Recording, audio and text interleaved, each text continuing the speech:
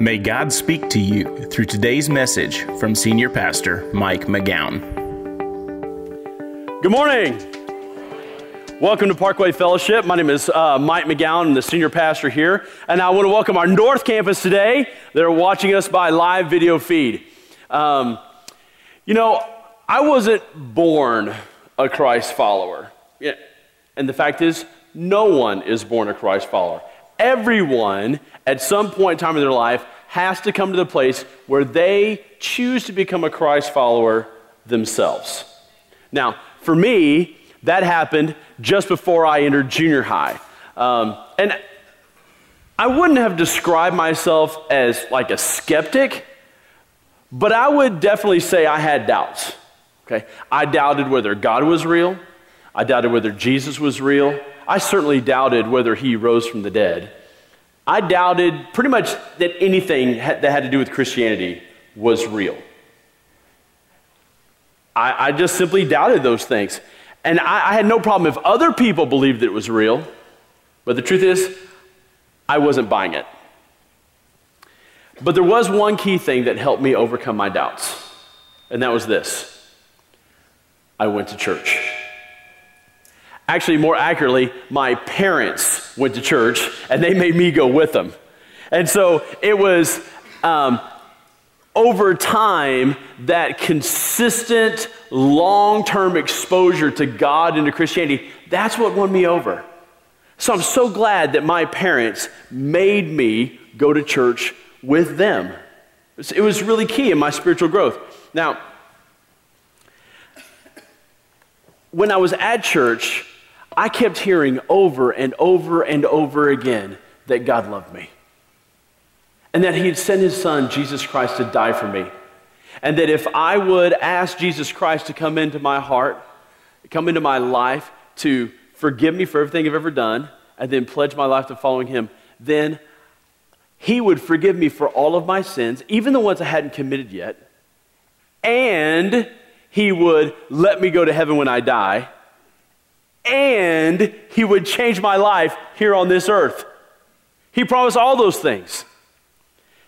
Now, I didn't believe any of that stuff the first time I heard it. I didn't even believe it the second time I heard it, or the 22nd time that I heard it. Because for me, there were a couple of factors. First is that I knew some Christians that didn't act like Christians should. They didn't portray any kind of changed life. And so that made me doubt. Second thing is that they were asking me to believe in a God that I could not see and that I could not touch. And so, naturally, I was skeptical. But after years of going to church, I realized that all those things I was skeptical about were actually true. And so then I prayed the prayer to become a Christ follower. And the truth is, my life has never been the same since. No, for you, maybe we have some people in this room this morning that are skeptics. Maybe we have some people that are skeptical. Perhaps we're skeptical because we know some Christians that don't act like Christians. Or maybe we're skeptical because we're being asked to believe in a God that we cannot see and that we cannot touch. Or, maybe for us, we know a skeptic. And maybe that skeptic is a member of our family, a very close friend.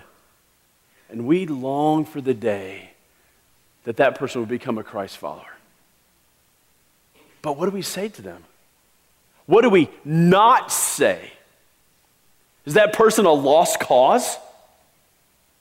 Or what if I still am a little skeptical? What if at times I still have doubts? Maybe I prayed the prayer to become a Christ follower long ago, but I still have some doubts. Does that make me a lost cause? Look, we're going to talk about all of those issues this morning. And all of those issues are addressed in the life of a man named James. And James, I'm telling you, he was skeptic extraordinaire. For decades, this guy didn't believe in Christ and wanted nothing to do with Christ. So if there was ever a lost cause when it comes to faith, I'm telling you, it was James. Now, for those that don't know who James was, James was the brother of Jesus Christ. Actually, he was the half-brother of Jesus. He was one of Mary and Joseph's natural-born sons. And I know you'd think, growing up with Jesus, he would be a believer, right? I mean, he grew up with the Son of God. Mary was his mom. How is he not a believer? Well, it's actually not too hard to understand how James might have been a little skeptical, because, he grew up with, the perfect older brother. And by that, I mean he really was perfect. And can you imagine how hard that must have been, growing up with the perfect older brother? I bet you more than one occasion, Mary said, James, how come you can't be more like your brother Jesus? I'm sure she said it just like that. So, and then, can you imagine? Mary's like, boys, go clean up your room. Jesus is like, already done. Or Mary's like, I think I want some more shelves over here. Jesus is like, I've already got those measured out, Mom. Or they come home from Hebrew school, they pull out their report cards. Jesus is like, 100 on everything. And then think about this. More seriously, think about this. Jesus didn't perform his first miracle until he was 30 years old. And so James grew up never seeing a miracle, never seeing Jesus heal anyone, never seeing anything that would back up the claims that Jesus was the Son of God. So you want to talk about someone who was a skeptic? I'm telling you, it was James. He had a front row seat to the life of Jesus growing up, and he did not believe in him. If there was ever going to be anyone that was going to be hard to win over, it was going to be James. So let's walk through the life of James and see what God would say about skepticism. So go ahead and pull out your message notes if you haven't done so already. And let's start with the first part of it. If I am a skeptic. And by the way, if you are a skeptic, the truth is you probably don't feel like a lost cause. In fact, you might think that Christians feel like you're a lost cause, but you don't feel like one. And you might even be thinking, hey, you know what, Pastor Mike? You talking to me about Jesus. Now that's a lost cause. Well, I would say to you the very same thing that God would say to you. And that's the first point here. It is take an honest look at the resurrection. Take an honest look at the resurrection. Now, we're about to read two very key verses in the life of James. And I say that they're key because, get this, in every verse mentioned before these two verses, James is a skeptical unbeliever. And then, after these two verses, every verse that mentions James is a staunch follower of Christ. So what happens in these two verses? Let's look and see. In 1 Corinthians 15, beginning in verse 6, the Bible says this. After this, okay, now what is the this? This, he's referring to, is the resurrection. So somewhere out in the margin, I want you to write resurrection. So after the resurrection, after this, he, and the he he's talking about is Jesus. So after this, Jesus appeared to more than 500 other followers. So look, this is a very public event. This isn't behind closed doors. It could be verified. That's what I'm saying. Most of them are still alive, but some have died. He also appeared to James. I want you to underline that. He also appeared to James, and then to all of the apostles. So get this. The pivotal moment for James was seeing the resurrected Jesus. Look, this guy who's been skeptical of his older brother all his life, the thing that swayed him was the resurrection. Well, why? Why is the resurrection so powerfully convincing? This is in your notes. It's because it's proof that the claims of Christ are real. I want you to circle the word proof. It's proof. Think about it. Anybody can claim that they're the Son of God, and, Savior of the world, and should be worshiped as such. But then if they die, who cares? We just write them off as some religious nut, right? But if someone comes along and claims to be the Son of God and says, I'm willing to die so that my death can pay the price for your sins, and I'm going to prove it by resurrecting from the dead. And then if it actually happens, well, that's undeniable proof, right? And when James saw Jesus in person after Jesus rose from the dead, that was it. He was convinced, because the next time we meet James, he's gone from jaded skeptic to spiritual leader. Look what the Bible says in Acts 21, verse 17. It says, when we arrived in Jerusalem, the believers welcomed us warmly. The next day, Paul went with us to visit James. All the spiritual leaders were present, including James. So James went from doubting brother to spiritual leader. And it was the resurrection that made him a believer. By the way, if you're a skeptic, the fact that James converted to become a Christ follower should both interest you and unnerve you. It should interest you because, here is a guy that for more than 20 years denied and doubted Jesus. And now he's made a massive change in his beliefs to thinking that Jesus is the Son of God. That ought to spark some interest. But it should also unnerve you. Because if a guy, after more than 20 years of staunch disbelief, is willing to change all of his beliefs and change his entire life, then that should cast a pall of doubt over your own skepticism. And by the way, James wouldn't be the first atheist that's converted to Christ. Lee Strobel has a law degree from Yale University, and for 15 years was an investigative journalist in Chicago. And he set out on a quest to disprove Christianity and to disprove the resurrection of Christ. And so you know what happened? He became a Christ follower.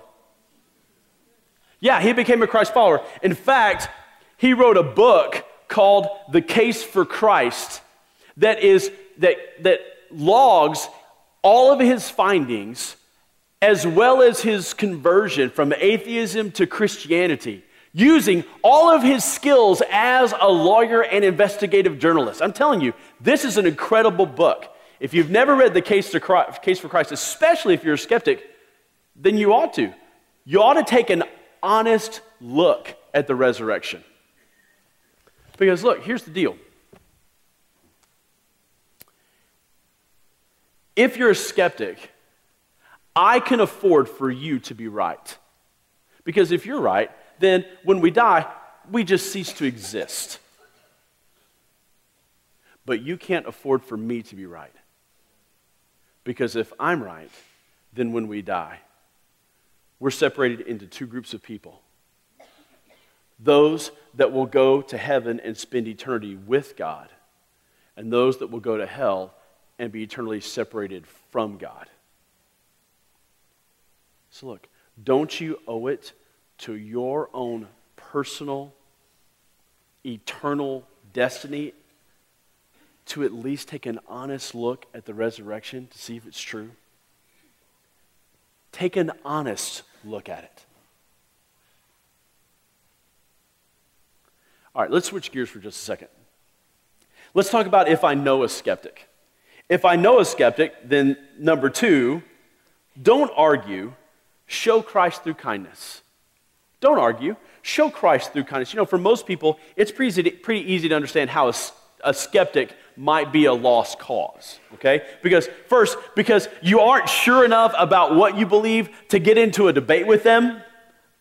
And second, because skeptics tend to be pretty adamant about what they think. And so, it's easy to think that they can't be swayed. And I understand that. And Jesus does too. because he was in a very similar situation with his brothers. Actually, his half-brothers, of which there were 4, okay?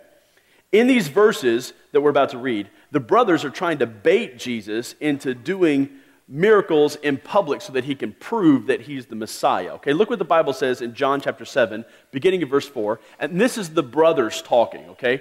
They're saying to Jesus, they said, "No one who wants to become a public figure acts in secret.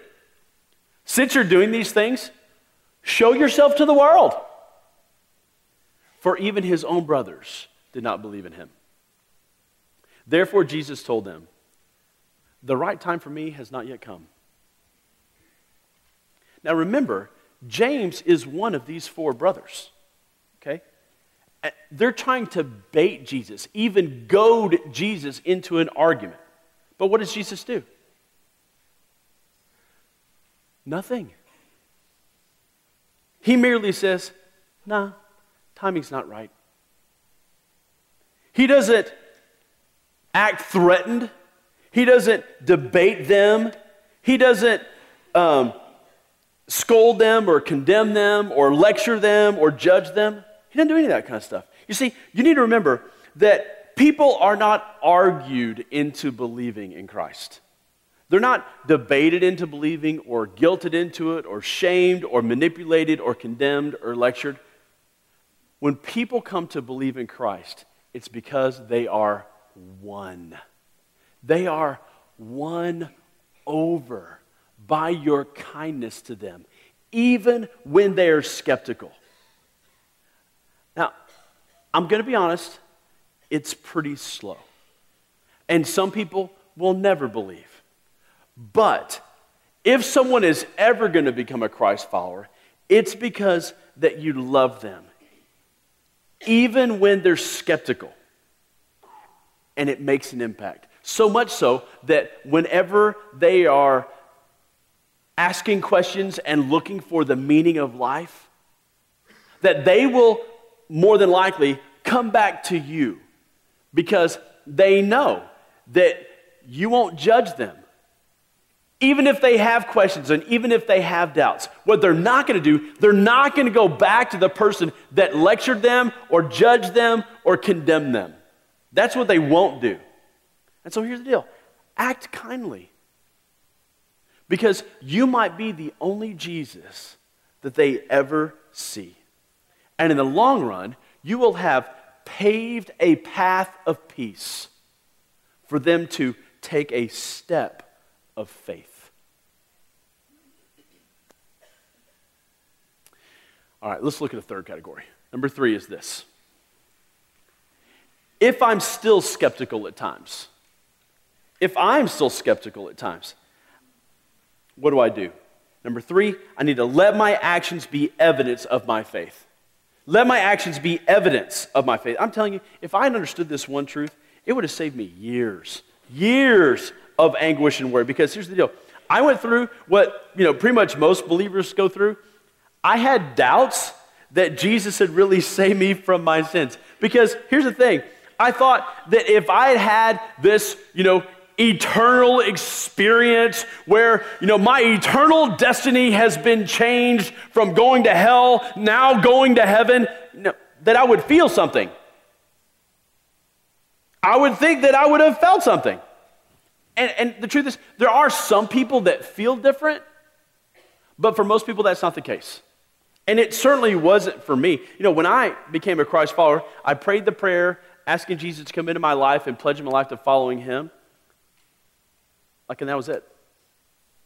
I said amen, and that was it. No electricity went through my body or anything like that. I didn't feel God entering my heart going, I'm here. I didn't fall on the ground, start twitching and rise up to become Mike the Magnificent Christian. None of that happened, okay? I just said the prayer and I said amen, and that was it. I didn't feel any different. And so get this. Because nothing happened, I became skeptical that anything happened.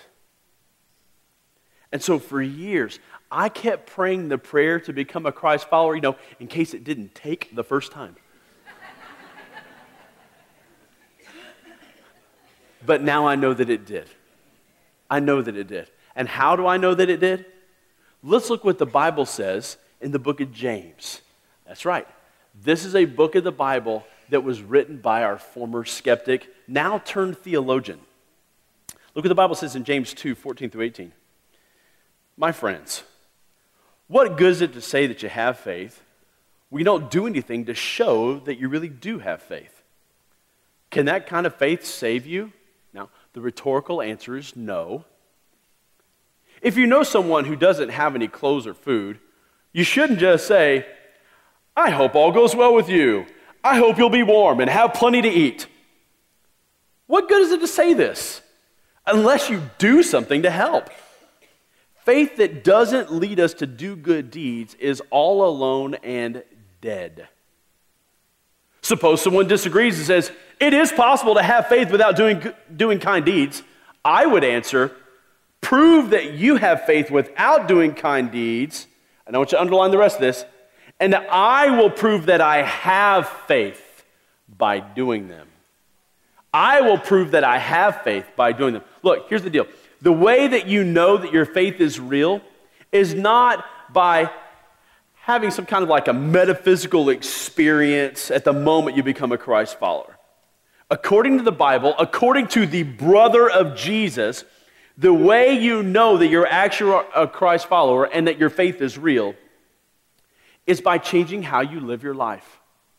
It's by doing good deeds. Okay, now look, hold on. Some people get this backwards, okay? They think that doing good deeds saves them from hell. They think that being a good person is what's going to get them to heaven. Not true. Only your faith in Christ gets you to heaven. But here's the deal. Doing good deeds, changing your life for Christ, is your proof that your faith in Christ is real. Look, that's why when you come to church here at Parkway Fellowship, at the end of every message, we ask you to take some next steps. Because when you change your life for Christ, that's the evidence that your faith is real. And if you don't change your life for Christ, what evidence is there that Christ has changed your life? Look, you can come in here every week, with your arms crossed, and, and just sit back and never fill out your connection card and never take some next steps. Okay? None of that is a requirement for you to become a Christ follower. So you can do that if you want to. But here's what you need to understand. If you don't take next steps to change your life, then your life will not change. And if there is no visible evidence that Christ has changed your life, then at best, you're going to wrestle with doubt for your whole life. And at worst, you might, after you die, stand before God and realize you never became a Christ follower to begin with. But at that point, it's too late. So if you still have lingering doubts, then I encourage you, do one of two things. First, maybe you've never prayed the prayer to become a Christ follower. And if you've never really done that, then that simple prayer is at the bottom of your message notes. I'm going to give you a chance to pray it here in just a couple minutes. Or secondly, you need to start taking some next steps and letting Christ change your life, because that will prove to you that your faith really is there, that it really is real. Look, for me, eventually, there was so much of my life that had changed, I just thought, there's no way that Christ has not come into my life. There's just simply too much evidence to believe anything else. And then I've never struggled with doubt from that point forward.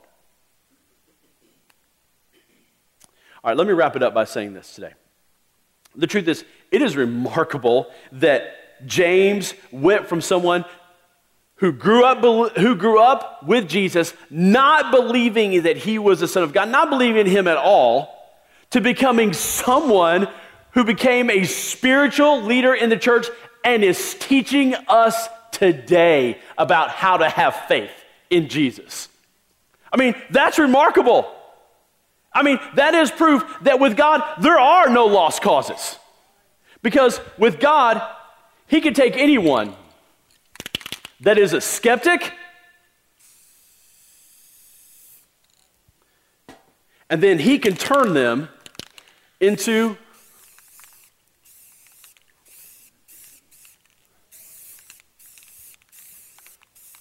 a believer. He did it for me just before I entered junior high. He did it for James, his own brother. He's done it for hundreds of people in this room. And he can do it for you too. Because with God, there are no lost causes. So I want everyone to find your connection card, and let's take some next steps together.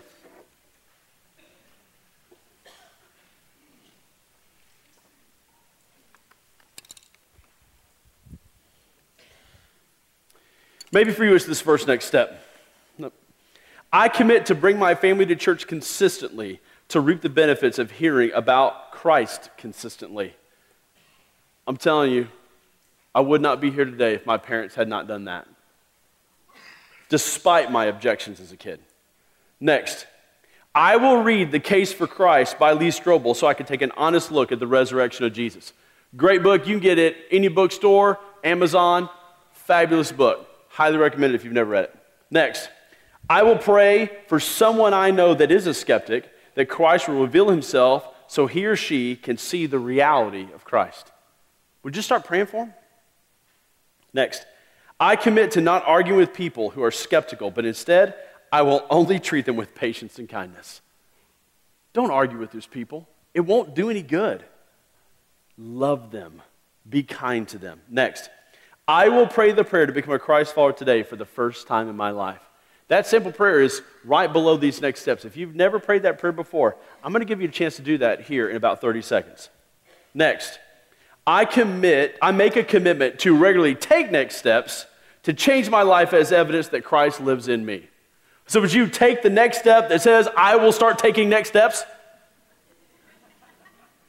Because I'm telling you, it's the prolonged life change of those next step changes in you that'll be the evidence that your faith is real. Or last, I will memorize James 2:18. Prove that you have faith without doing kind deeds, and I will prove that I have faith by doing them. I want to give everybody a chance to pray for a few moments and ask God to change your life. And if you're ready to pray that prayer to become a Christ follower, then this is your chance to do it. But right now, all across the room, I want everybody to bow your head. Everybody bow your head and take these next moments and pray and ask God to change your life. If you're ready to pray that prayer to become a Christ follower, this is your chance to do that.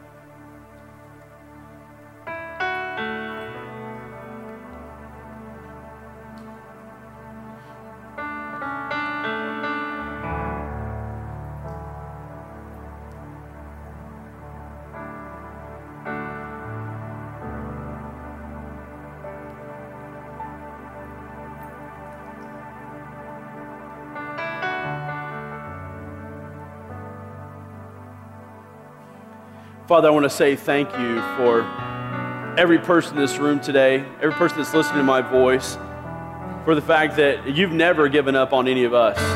And some of us were pretty lost causes, and some of us maybe grew up in God-fearing homes, but regardless, Father, you've never given up on any of us and never will.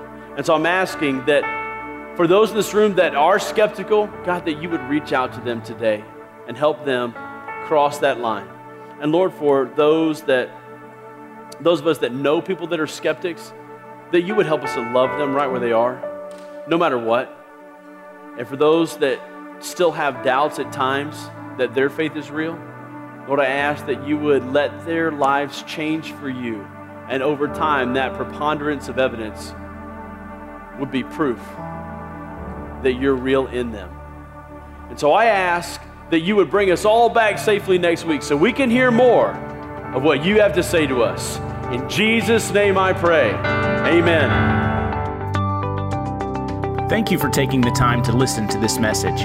For more information about Parkway Fellowship, find us online at parkwayfellowship.com or facebook.com/Parkway Fellowship. You can also download our mobile app for access to the most recent messages, video content, and much more. It is available both in the Apple App Store and Android's Google Play.